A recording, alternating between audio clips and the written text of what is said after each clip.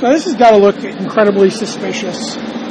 Like gay suspicious or crime suspicious? I think all sorts of suspicious. Gay crime. So what Brian's saying is, rather than our usual nicer view of the eye candy walking by the street where we usually have been podcasting in this area, we decided to huddle ourselves in the corner of a closed tailor shop in order to try to shield ourselves from the wind. We're huddling over the podcaster, kind of like, I don't know, maggots eating at the carcass of a dead animal. Trying to shield it from the wind. I bet we're going to be very unsuccessful, but I have a feeling we're going to be fairly unsuccessful. We're going to give it the old college try. Sure. You know, the Tolarian Academy try. The old ITT Institute try. The Tolarian Academy try. Sure. This podcast will soon be banned. Speaking of banned. Yeah. What happened with that Nationals this weekend? So, there was no bannings at the Nationals. No, I know, not yet, right? I don't think there will be. It didn't sound that way to me. It seemed weird to me. Like, it didn't sound like they did anything deliberately cheaty, right? Is that so? But I can't really tell from the coverage. So the story from the coverage is that Yuta Takahashi and Kazuya Mitamura, who are a Honolulu winner, pretty big name in the game. Both are pretty. I mean, Takahashi's got multiple top 8s to his name, right? I mean, I can't look it up to be sure, but I mean, he's kind of a deal. I don't know if he's big, medium, or small, but, you know, we'll call him a medium deal right now.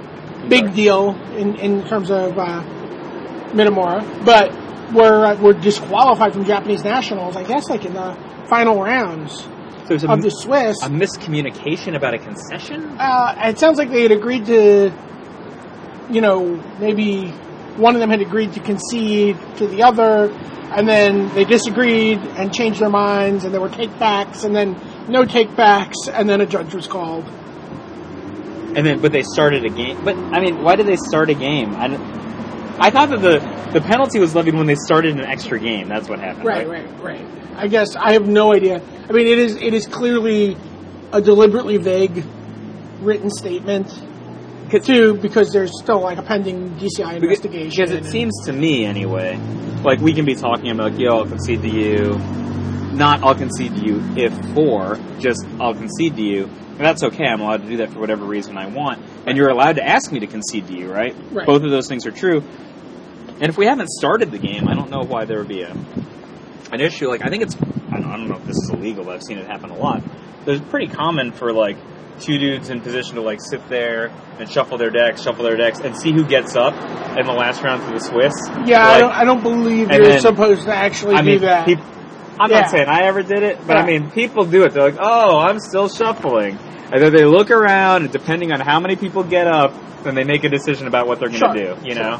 Play, draw, concede, people can even start playing, and you'll see that happen all the time. They'll say, oh, we start playing, and then they see how a couple of results shake out to the left and to the right, and then they're like, oh, man, this is they played, and he lost draw. This is the slowest red deck wins draw I've ever had, you know? Right.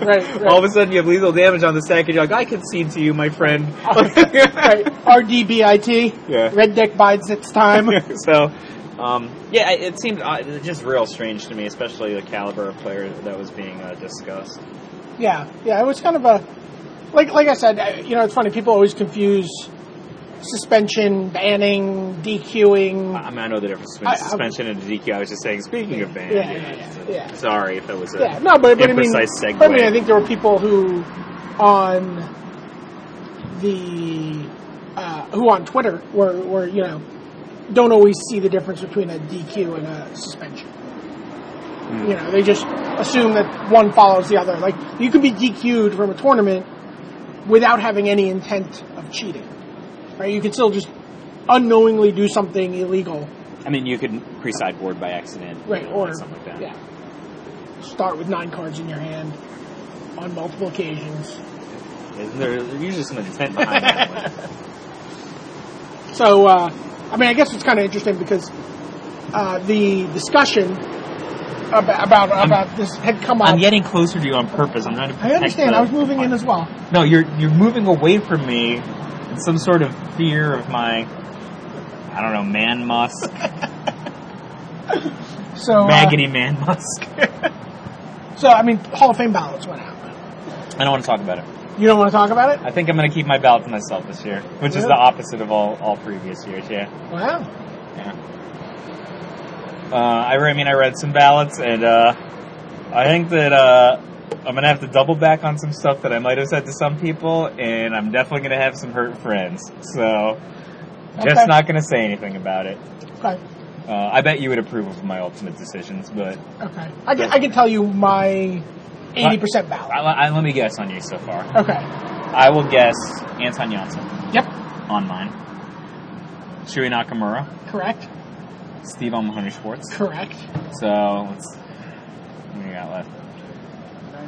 I actually might vote for Tsuyoshi Ikeda this year. I gotta tell you, Ikeda's on my short list for the 5th spot.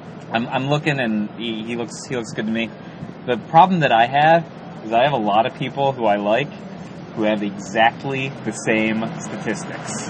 Like there were a clump of 4 PT top 8ers. I don't want to say which Pro Tour winners have the same. There are a couple of people who I really want to vote for who don't have 3-year median finishes. And I'm like, wait a minute. This dude doesn't have a 3-year median finish, and this dude doesn't have a 3-year median finish? These things might affect my balloting. There's a clump of American players. I'm going to assume that I'm not saying if they're American or not. I'm going to assume... I'd say they're the exact same freaking stat line. I'm going to assume that some of the people you're talking about are Mark Herberholtz, I'm not saying Osip Levodovich, Patrick Chapin, Ben Stark, and Paul Rietzel have both... Wow, you have named many players that I was thinking about. have all sort of... Those guys have made a push for themselves, certainly in the last 2 years. I mean, I think that in the early part of the 2000s, Ben Stark was among the best players. He's among the best again, right? And he was one match out of top 8ing. He's one match out of top 8ing Nagoya. Paul's so amazing too. I mean, here's my just on 2 of the players you mentioned. So basically, Mark has one more Pro Tour top 8 than Osip. Osip crushes Mark on every other statistic. They're not close on any other statistic, but Mark has an additional Pro Tour top 8. Sure. So, that's one thing. Because, how valuable is that versus Osip's superior Grand Prix record? You know, versus Osip 20 spots better on 3-year median. 20 better. You know, Osip compares pretty favorably.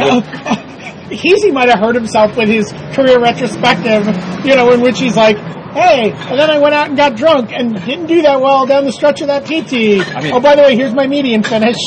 Osip looks really good compared to some of the best players in the game ever, except for the fact that, if he has a paltry 3 Pro Tour top 8s, is that really how we're going to... So who's ahead of him? Anton and Shuei? Yep. Anton, Shuei, and Mark. And Chapin. And almost everyone else that we would consider voting for is pretty comparable in... Osip's 3-year median finish is it's very strong, right? Right. And then he has 10 Grand Prix top 8s or something like that. Yeah. That's a ton.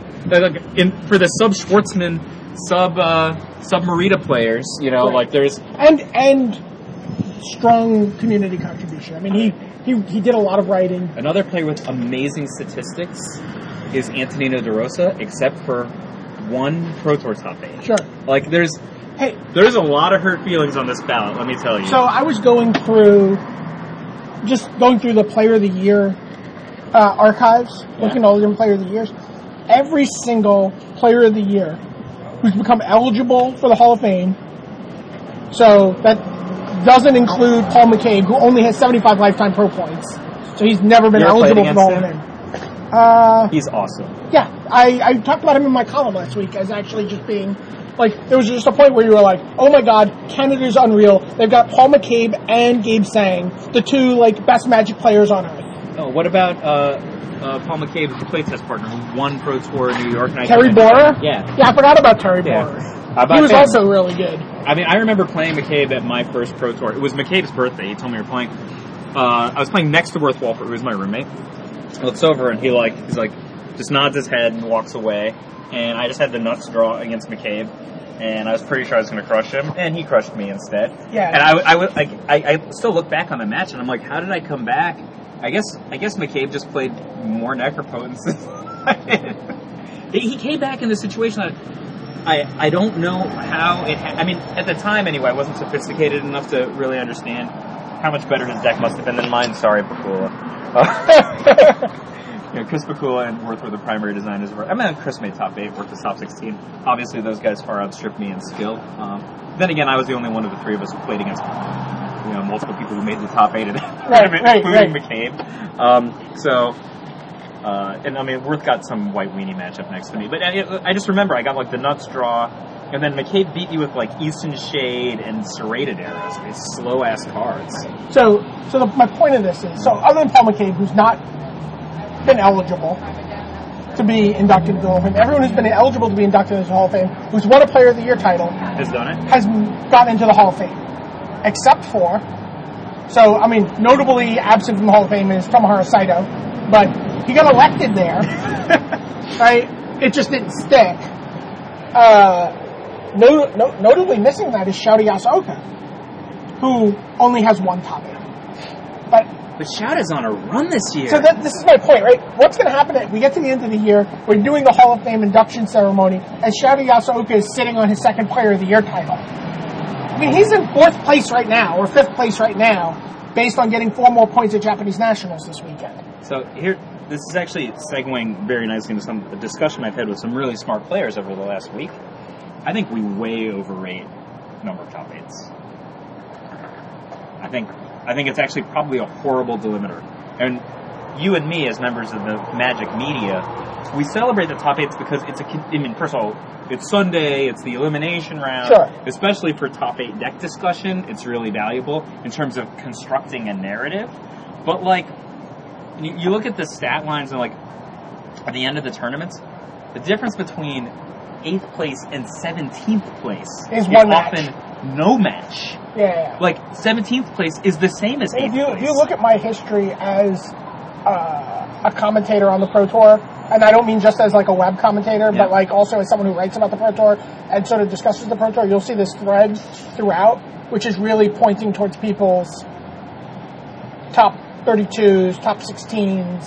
Yeah, I think that they're super important. Like a 17th is a top 32, and it's the same as a top 8. I'm like, That's unbelievable to me. But it's commonplace in some Grand Prix. I meet Fabian Thiele at Pro Tour Nagoya, right? And, we're talking, and I was like, oh, so is this your first Pro Tour? And he's like, oh, no, Paris was my first Pro Tour. I'm like, oh, how'd you do? And he's like, oh, 20th. Shrug. Right? And I'm like, 20th it's like, people play their entire careers on the Pro Tour, staying continually qualified for the Pro Tour, and would kill for that 20th place finish. You know what I mean? Like, when I got my 17th, I was pretty happy.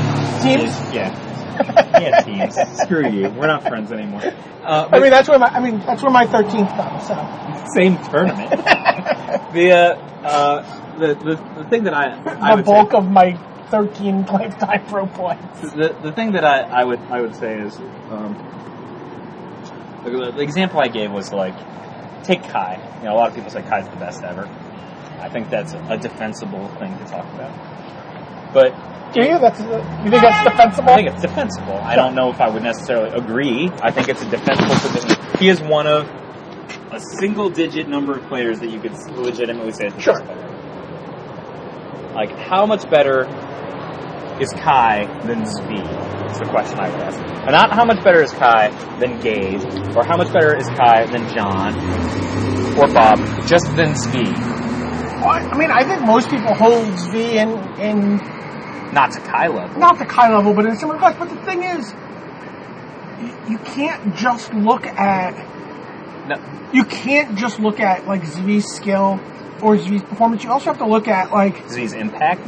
Zvi's ability to go to these events week in, week out, month in, month out, perform well, put in the work, and that's not something Zvi did. So there is a... My argument I would make is... I could certainly find I find a glaring difference between Kai and Zvi. Do you know what the glaring difference is? Zvi has a bazillion top 16, top 32s, and Kai has almost none. Sure. So Kai, like, he's a top 8 machine, sure. But if you just, like, rack up all of Zvi's top 16s, top 32s, and top 8s together versus Kai's top 8s, top 16s, top 32s, you're like, oh, top 8s versus top 8s, Kai's way better. When you start adding the 16s and 32s, V gets a bigger tonnage of finishes than Kai. But you don't think that you could look at top 8s and top 16s and say that someone is a match better, a win better, like that there's some over the course of what if you add 20 top 16s and top 30s? I don't know what the actual delta is. I'm not going to tell you who pointed this particular statistic out to me between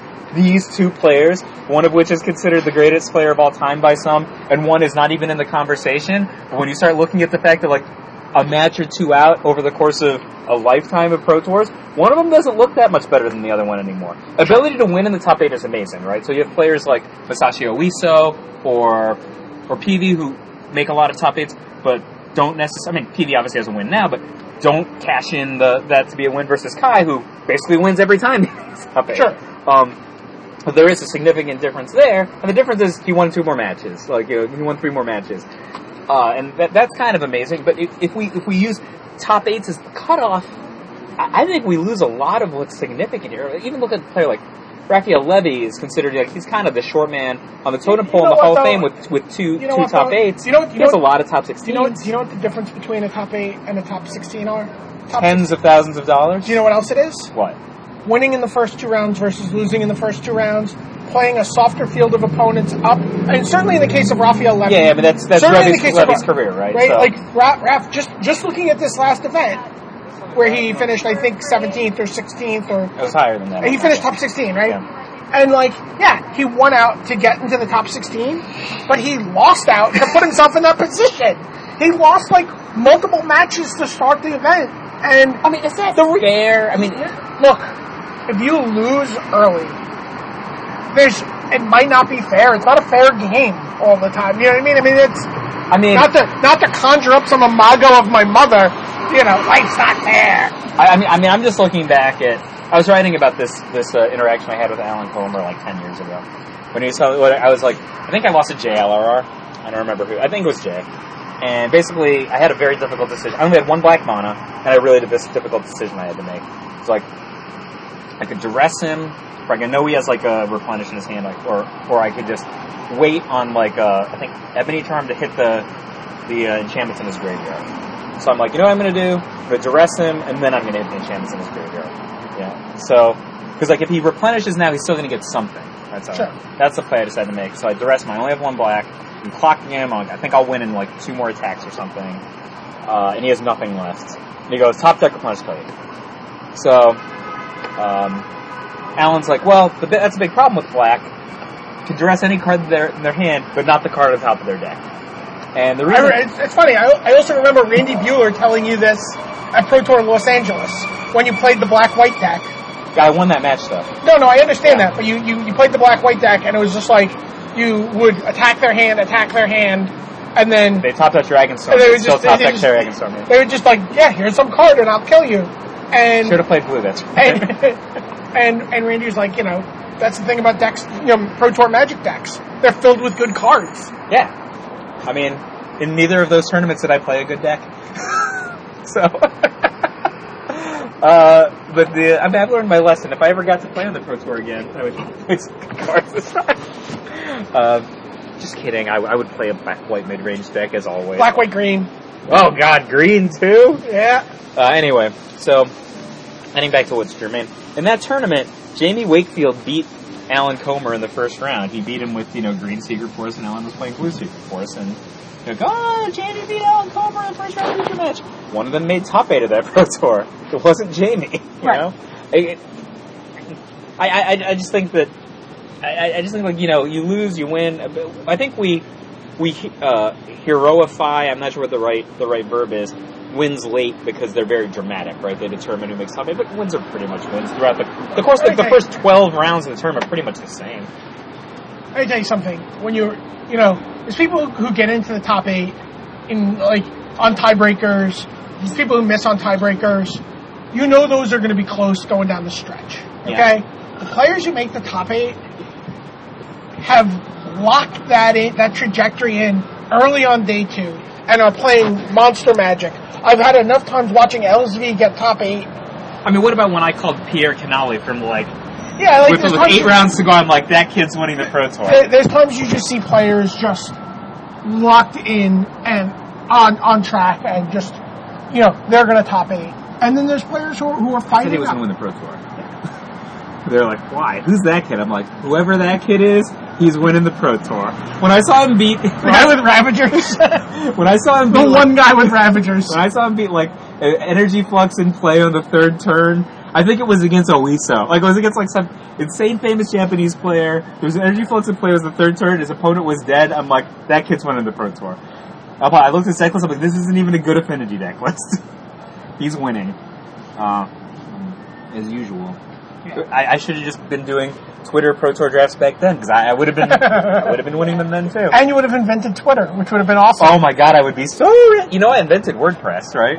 10 years ago, but instead, my company went bankrupt instead of us weaponizing it. Altran and I laugh about that still. Yeah. Ben Quintana, who he used to play Magic, and then I think he was in Star Wars. I was like, we made a content management system for the dojo. It was basically WordPress, and then there was no more. I'm hoping I can share your good humor in the face of such things over the coming weeks. You know how many things that... Never mind. Yeah. So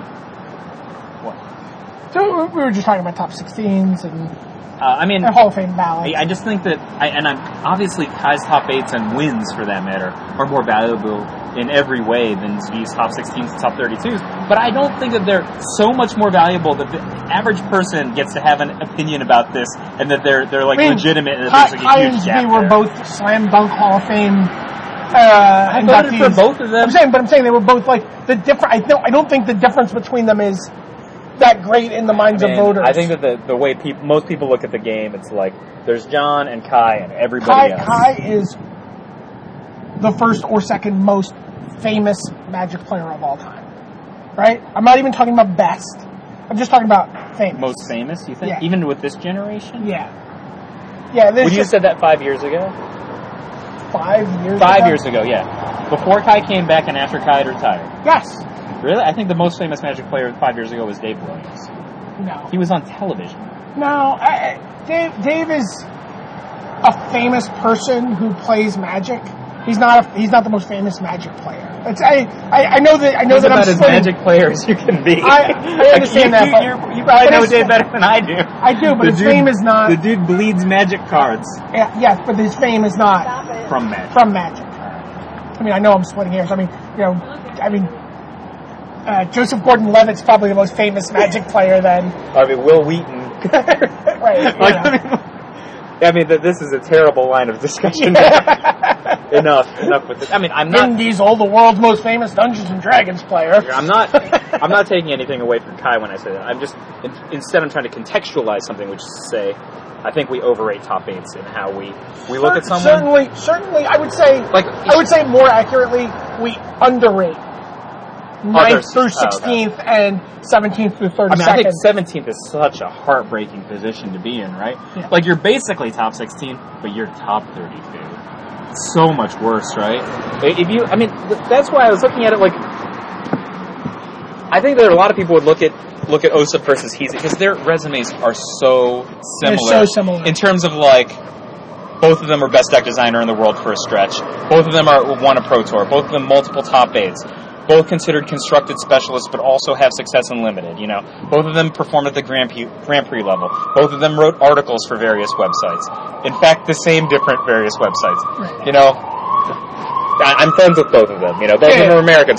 They're very, very similar. Especially, when I look at it, and I think the average looker at it would be oh, Mark has 4 Pro Tour top 8s. He's just better. I think Osip actually has an overall better resume. But Mark has, but the 4th top 8 is really, really significant in this case. Sure. Because I think we just look at top 8s and we hold them to this huge, huge pedestal. There's somebody, you can't ignore Shuey's number of top 8s. It's a pretty big number of top 8s. And the thing that's insane about it is his, percentage of making top 8 is, Right, and he also has national team. He also has... In Japan? How hard is that? Who is he on national team with? Kenji Samura? How many Pro Tours has that guy won? Was it Kenji Samura Yes. and Yuya Watanabe? was Watanabe the third on his team? I'm 95% sure he was on a national team with Kenji Samura, and I didn't bother reading who the champion was that year. Yeah. Do you remember when Yuya went like 11th in Pro Tour draft? You're just like randomly just like hanging out there, like, whoa, nobody took him. Yeah. Like and Shuei also has Player of the Year, which is again I think. When can I vote for Kenji? Because I can't wait. Next year. I'm writing his name down right now. Yeah, really. It's like I think next year is Kenji, LSV, and Paulo all come on the ballot at the same time. Yeah. So if you're not, this year is the catch-up year. So if you're not, there's not a lot. I think Oiso might be on the ballot too. Kenji and Oiso are the same year. I think so. Yeah. I mean, I think that Oiso's not going to make it then. You look at Oiso's numbers. People have short memories, dude. I will go out and beat. Let me tell you something, Japanese guys who are listening, all of you. Ha. You go out and vote for Steve OMS this year. We're voting for Oiso. I will make sure we all vote for Oiso. Deal? I mean, I'm not taking anything away from Oiso. I'm just saying, people don't have long memories. Does he have 7?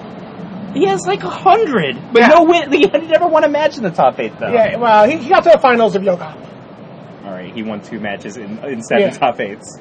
And then passed the red deck to Jeffrey Cerrone in London. And... all I remember is the bluff versus double bluff against Neil Reeves. Neil's just like, you got an Orms shit. And then you're just like, alright. That was it. I don't know who I was talking to the other day, and they said that we make too big a deal of that. They're like, that's the only play you can make. No, it's not. Yeah. It's really not the only play you can make. And also, people say stuff like that, but when you're actually in the situation, it's not the only play you can make. People start seeing a lot of things as being possible. Now, I asked... and by the way, the player who said it might have been as good as Neil Reeves, so it might be obvious to him. We're not as good as Neil Reeves. I mean, I talked to Antoine about the bluff against Kenji. He's like, I had to make that play. I was dead to a Psychotalk. He's just like... Yeah. Like the force play, which is everyone's favorite, Yeah, it's setup bluff. It's so great. But he's like, I had to make that play. I had no other way to stop a Psychotalk. And the fact that Kenji fell for it is... I was talking to Patrick about this. No one even believes that Patrick bluffed Neil Reeves in the top 8 of that Grand Prix. Where he kept the all-mana hand. I was staring at it. I'm like, he has to mulligan this hand. It's awful. And he's looking at it for so long. And I'm like, oh, he's just tanking to make Neil think he's thinking he's going to mulligan. And then when he goes keep, I'm like... All right, and then 20 minutes later, he's won the match. He next leveled the greatest bluffsman in Magic. Right, Neil just assumed he had a handful of gas and wasn't doing anything because he wanted to keep his mana open for control. Yeah, so he kept playing mana. The problem was, Neil assumed that Patrick had opposition, right? So when Patrick played Compulsion, Neil had to let it in under the same theory that you have with the Oiso play, right? So he's like, I gotta let it in. It's just like the Orbs chant. Well, except for the problem is, Patrick didn't have anything, but the Compulsion made it so that he had a perfect hand. Right. Because all he had was mana, so he just traded in his mana for gas. And his gas was like Basking Root Wallers and Arrogant Worms and Roar of the Worms. God, I love Compulsion. You would. Card drawing, 3 threats. God, who plays that crap? Patrick thought that we should have to ban Roar the Worm after Quiet Speculation was like. You look up at the old coverage, he's like, Quiet Speculation is going to make this card too strong. You know who else was insane about Z was also all over Quiet Speculation. He thought it was degenerate. Now I remember thinking he was really good too. Now look what we have. Garrick the 5-casting guy just spits that out, right? He's like, some 6/6s, here they are. Right, yeah, he just walks by, puts a finger alongside one nostril, and then blows a 6/6 out the other. Here it goes. What do you want, some lands, some cards? We got you, whatever you need. Green has card drawing now. You're going to play green this year. No, you're not. You are totally playing green. No. Rampant Growth is back. You know what they did for me? They fixed it. They gave me Solemn Simulacrum so I could get the green-like abilities without actually having to play green. It's like my favorite card that's in the set. And what I decided to write about this week is just because it's core set week. I actually just wanted to write about the impact of this particular card from the core set, and also like a brief history of Solemn Simulacrum. Because, like I said, people have short memories. I don't think they realize how insane Solemn Simulacrum has always been. First of all, its inaugural Pro Tour, it was in the finals decks on both sides of the table. In a Pro Tour, you could play Affinity. Right. It was in both decks. That's one. What was the final? Big Red versus 12 post? Kuroda versus Nassif. It was on both sides, and you could play Affinity, but Solemn Simulacrum was the artifact that was on both sides, not Ravager. Then at U.S. Nationals that year, 5 of the top 8 decks played it, and that's not 5 of 8 decks. And that's not even the insane thing. They were like 3 or 4 different strategies, all playing Solemn Simulacrum. And it's been good in like, Kakusho, Depth Cloud decks, and it's been good in burn decks, and it's been good in just a regular control deck. Right. It's just so good. And as we saw this past weekend, it appeared in 2 different strange places in Japanese Nationals, both Valakut and... I haven't really looked at the decks yet, but... Yeah, so Valakut and... well, in Valakut you can play it on turn 3 pretty easily, right? It's basically in the Oracle of Moldias. I'm actually thinking about this a lot. How often is a Solemn Simulacrum actually better than an Oracle of Moldias? I bet Oracle of Moldias is actually typically better than Solemn Simulacrum at the same cost. Because, like, say you play it, right? And there's a land. Or you don't even have a land. You have, like, one on top. Or, I'm sorry, in your hand. Just running it out there is basically the same as when you thaw. And if you get any extra bonus over the course of the next turn or two, it's just better than the, one thaw and draw up. Or for example, say you played on with 4 mana already in play, and there's, a Halimar Depths or 2 lands on top of your deck. It's already better than a Solemn Simulacrum you haven't even passed yet. I think that's actually an interesting tension. But the fact that you can play Solemn Simulacrum in like black-blue, you play it in like green-white, I think it's awesome in green-white. I have 4 of him and 4 Archon of Justice in my green-white deck. Well, I mean, also think about it, like, fetch lands are, gearing up for their final curtain in Standard. Maybe, assuming they're not in Innistrad. I mean, they have to... I think it's challenging. How are they going to sculpt the game away from being all this multicolor stuff? I would like to see... Clearly, Solemn Simulacrum is not a step in that direction. It is not. I mean, one of the things I want to point out from that U.S. Nationals that had 5 Solemn Simulacrum decks in the top 8, it was used in multiple decks as just the thaw to get your 1 swamp. So you use the Cranial Extraction. And like red decks and blue decks basically getting a green functionality of literally the 1 swamp to Cranial Extract. It's so cool. Well, and it's always been in... decks, like mono black decks, swamps have always mattered. Yeah. And you played in a deck, you're like, an extra swamp would be awesome here. What we talked about before is like the 3 to 4 to 6. You're like, it goes 4 straight to 6 when you have Solemn Simulacrum.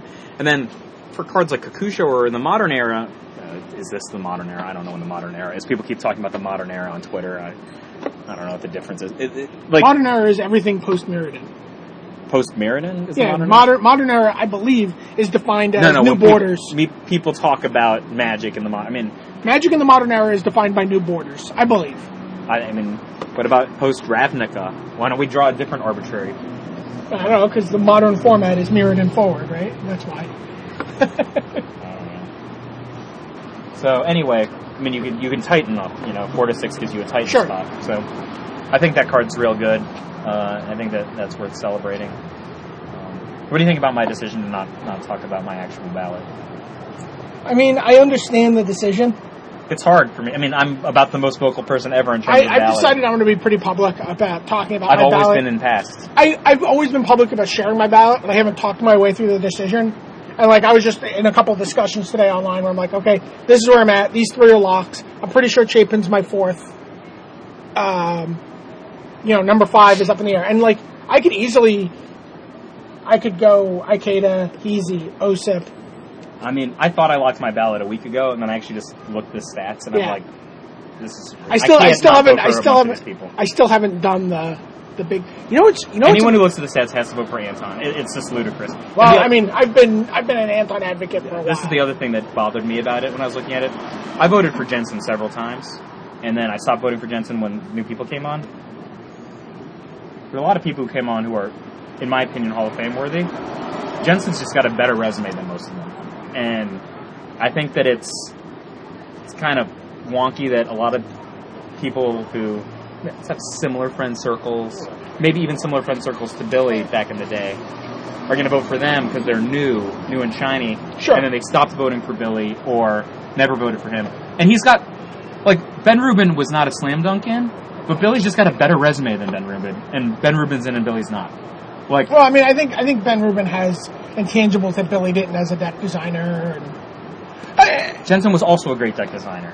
He was, like, 1 year off in terms of, like, which people were voting and popularity and stuff. Like, you know, Rubin and Jensen worked together on the green-white deck. You know? Sure. And that, they credited each other. You know who's someone who's fallen off the ballot? Who I think is also, like, someone who is Ryuichi Arita? Ryuichi Arita's got a... I know when I was talking to Chapin about How the whole did thing... he has 4 top 8s? No one ever voted for him? How about Kyle Rose? Kyle Rose fell off the ballot. I mean, 4 top 8s, a win, a Nationals team. Kyle Rose was... And in fact, if you want to, like, make a list of the good men of Magic, no one I have ever known has ever said a word about anything but nice things about Kyle Rose. See, I didn't think that's where you were going with that guy. I've never interacted with Kyle Rose, other than minimally. He was always very taciturn when I saw him at events. But not a soul ever said anything bad about Kyle Rose. The dude played White Weenie whenever you could. But he was obvious. I mean, like, his resume, just put his resume up against... 4 top 8s, really? He has 4 top 8s and a win. Yeah, I remember the win. In constructed, in singles, you know, which is a big thing, you know, if you want to distinguish. His win was in constructed? Oh, no, I'm sorry. No, I'm sorry. Win in singles, though. I meant, is what I was trying to say, not constructed. He won London. Yeah. But he also has the Nationals, right? I was in that one. Yeah. So that's the one that I got screwed out of top 8. I would have won the Nationals that year. Yeah. If you look at that top 8, other than the fact that... He's got the GP win, he's got some GPs. I mean, he's not on the ballot. I don't know that he's ever gotten, like, 5% of the vote. And he's just had an objectively better resume than a lot of American players. I mean, he's obviously got a good resume. I don't see how you can... But there's intangibles. Voting for some people that you really like. It's not just the numbers. It's not just the numbers. It's sort of like pornography. Right? Like you like it when you see it? Like, well, you know it when you see it. Like, I mean, fame is sort of intangible when you're talking about the Pro Tour. Like, it's very hard to... That's what Aaron always says. You know, it's very hard to see the hall of being a nice guy. Right. You know, it's... So, you know, but I think Patrick's going to make it in this year. I do too. I mean, like, the 4th top 8 is he might not have even although he had fallen off the ballot. Interestingly, from last year to this year, no, but he had fallen off the ballot, but was auto reinstated. But your ongoing Pro Tour accumulation of Pro Tour points keeps you on the ballot. Correct. Yes, he's on a handful of players who were off the ballot, reinstated on the ballot this year. Yeah, I think he's going to make it. I think he's like basically he basically hits Community out of the park further than anybody else. He hits fame out of the park and else on this ballot. Yeah. I mean, he's not the most famous Magic player ever, but he's the most famous player eligible this year. I think Shuhei's close. Honestly, people love Shuhei. He gets, you know, he's got, but I agree that Patrick is the machine behind him. Yeah. I mean, fine, I agree. People like Shuhei. People also like Patrick, and Patrick has a gigantic pedestal with a rocket ship underneath it. Yeah. Which is, I think, a step difference, you know? Yeah. That's what Pat always says to me. He's like, hey, can we get you the other 98 Pro Tour points you need? Because I'm pretty sure you'd make it in. And I'm like, yeah, you think I can swing it with 50% of the American vote, none of Europe and Japan? He's like, I think we could get there. Only need like 98 points. Community goes a long way. I mean, you know, it's rare that the Hall of Fame discussion goes by without someone saying, oh, Mike should be in the Hall of Fame, you know. Yeah, I mean, honestly shouldn't be in the Hall of Fame. No offense, Dave, I appreciate it. Yeah. But it's not the Hall of Nice Guy or the Hall of Well, thank God, Jerk. Because then you'd be completely disqualified. It's not the Hall of Jerk. You know, I think I really would like to see a handful of non-Magic players not inducted. But it's not the Magic Hall of Fame. It's I understand. Magic Pro Tour. And listen to me. This is why I would like to see this handful of players inducted into the Pro Tour Hall of Fame. That handful of people are Richard Garfield, Scaff Elias, and Peter Atkinson, who all combined to have the foresight to like both foster this game and to have a Pro Tour and to like put this game forth as like an intellectual contest. I think Scaff is about the most underrated person. I agree. I would, and in fact, if I had to pick only one of those three to go in, Pick I would Scap. pick Scap for the Pro Tour Hall of Fame ahead of the other two. Agreed. I don't think it's close. Yeah. Because also, Atkinson and Garfield get so much more adulation anyway, yeah. accolades for other things anyway. Yeah. Versus Scap actually had the idea of the Magic Pro Tour Hall of Fame. I mean, it was the Magic Pro Tour. Yep. He probably had the idea for the Pro Tour Hall of Fame as well. We don't know. Yeah. He was at the first ceremony. He came as one of John's guests. I mean, I'm a big fan of Scap. Yeah, same. So, all right. We're going to break, see if this was... No, we're not going to see how wind shear it was. We're just going to We're just going to post it? Yeah, up. All right, good. That's what I was going to do. All right, anything you want to say about like regular Magic, not just Magic commentary? Any decks you think are interesting or anything like that? I have not looked at the decks from this past weekend yet. Although I found the lack of red decks to be notable. Speaking of which, the green-white deck in Japanese Nationals Top 8, apparently Tsuyoshi made it. That's what I heard. I heard that also. It has one birthing pod? That doesn't sound like Tsuyoshi. Mize. I mean, a green-white deck with one birthing pod does not sound like a Fujita deck. It has a ton of 2/2s for 5. This is not the Fujita that I know. Yeah. I did see something on Star City. I didn't read the article, but it was like Medina's like, I think birthing pod is a good investment. It's like, oh really? You think? I think it was a good investment like 2 months ago. yeah, it's like, come on. Cards obviously does things that are broken in Magic. I mean, who's Jace now? I think birthing pod is Jace now. Really? Yeah. I mean, Michael Jacob made the argument that costs 4, draws a card every turn.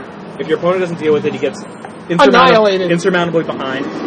Like, so many of the matches, I tested a lot of birthing pod this week. So many of the matches come down to cards like, I didn't play with Phyrexian Metamorph in my deck, but I consider it now. Where basically people just metamorph your birthing pod, so they have a birthing pod. Right. Which is really interesting, right? Or like, metamorphing each other and birthing podding each other, and like it's almost like versus system. Like, I have a 7. Like, I had a 7, but, so I thought I was gonna win, and like, Smitty had 2 Frost Titans. So I'm like, he just kept, I mean, the fact that I had to hardcast a 7 is humiliating enough, right? Right. But he got like, an Acidic Slime, an Arc Trail from my bird, I had to use my Tectonic Edge to keep him off of red, like all this stuff, keeping me off of 7, despite the fact that I had 7, like, available by like, turn 3, but I just didn't have it all in play at once. So eventually I'm like, and he's like, Frostite, so it keeps me up for another turn. Then I'm like, Elschnor, and he's like, second Frostite, and I'm like, oh man, he could not possibly survive my swing back. I have Elschnor in play. And instead he just locks me down and kills me, gives double 4/4 Frostite. You know what I was thinking about? Something you could do in, with Birthing Pod is, first of all, you can go 2, sack a 2. Yeah. You can go get Deceiver Exarch. Yeah. Untap your Birthing Pod and go get a 4. Yeah. And your 4 could be... I mean, sacrificing the Deceiver Exarch is dicey, though. Hold on. Your 4 is Entomber Exarch. Oh, the rebuy guy? Which rebuys you your Deceiver Exarch, and then you sack your Entomber Exarch, go get Heart Beast. I mean, I don't know, maybe people are already doing this. People talk about stuff like that, but I think that's too fancy. You know why? Because you can just go Spellskite, and then you just do your regular stuff with your Birthing Pod, and they're like sitting there with their Heart Beast, and their Entomber Exarch, and they're like, oh, I still have to beat your Spellskite, and then you're just beating them with the Solemn Simulacrum in it. The card that I really like is Archon of Justice. Yes. Yeah, I wonder, where'd you hear about that card? On the Top8Magic podcast? Is it? I just kept thinking about this Grand Prix that Jerry T won a few years ago. No, for real. Like, it's, it's funny, the second half of your deck is like, the first half is like, Bird, Wall of Omens, typical, Blade Splicer, or, the Uktabi Orangutan with poison, whatever that guy's name is. So, like, all 187s or, like, a Burger Elf, which are not 187s, but you gotta play them. Sure. So then you're like, alright, these guys, like, value when they come in, but then the second half of your deck is value when they leave. Right. Like, Solemn Simulacrum, Archon of Justice, Wormcoil Engine, and, like, the thing is, like, you have a Wormcoil Engine, and not a lot of people have a 7. So there's like, it's just going to come down to Titan versus Wormcoil Engine or whatever, and you're like, Titan typically beats Wormcoil Engine heads up. You're like, sack it for 2 5/5s. Yeah. And then you're like, and they never survive that turn because if you have any guys in play, it's basically an overrun. And their guys are all dead. So I know it was very windy in the last podcast, yeah? But I described this entire chain to you, right down to the 2 5/5s. No, I'm taking credit for it. I know it was very windy and you couldn't hear me. Do I really have to write about how you... I'll write about how you invented it. High five. Alright, this has been Top 8 Magic, Shortcast. This is Michael J. Flores. BDM. Bye.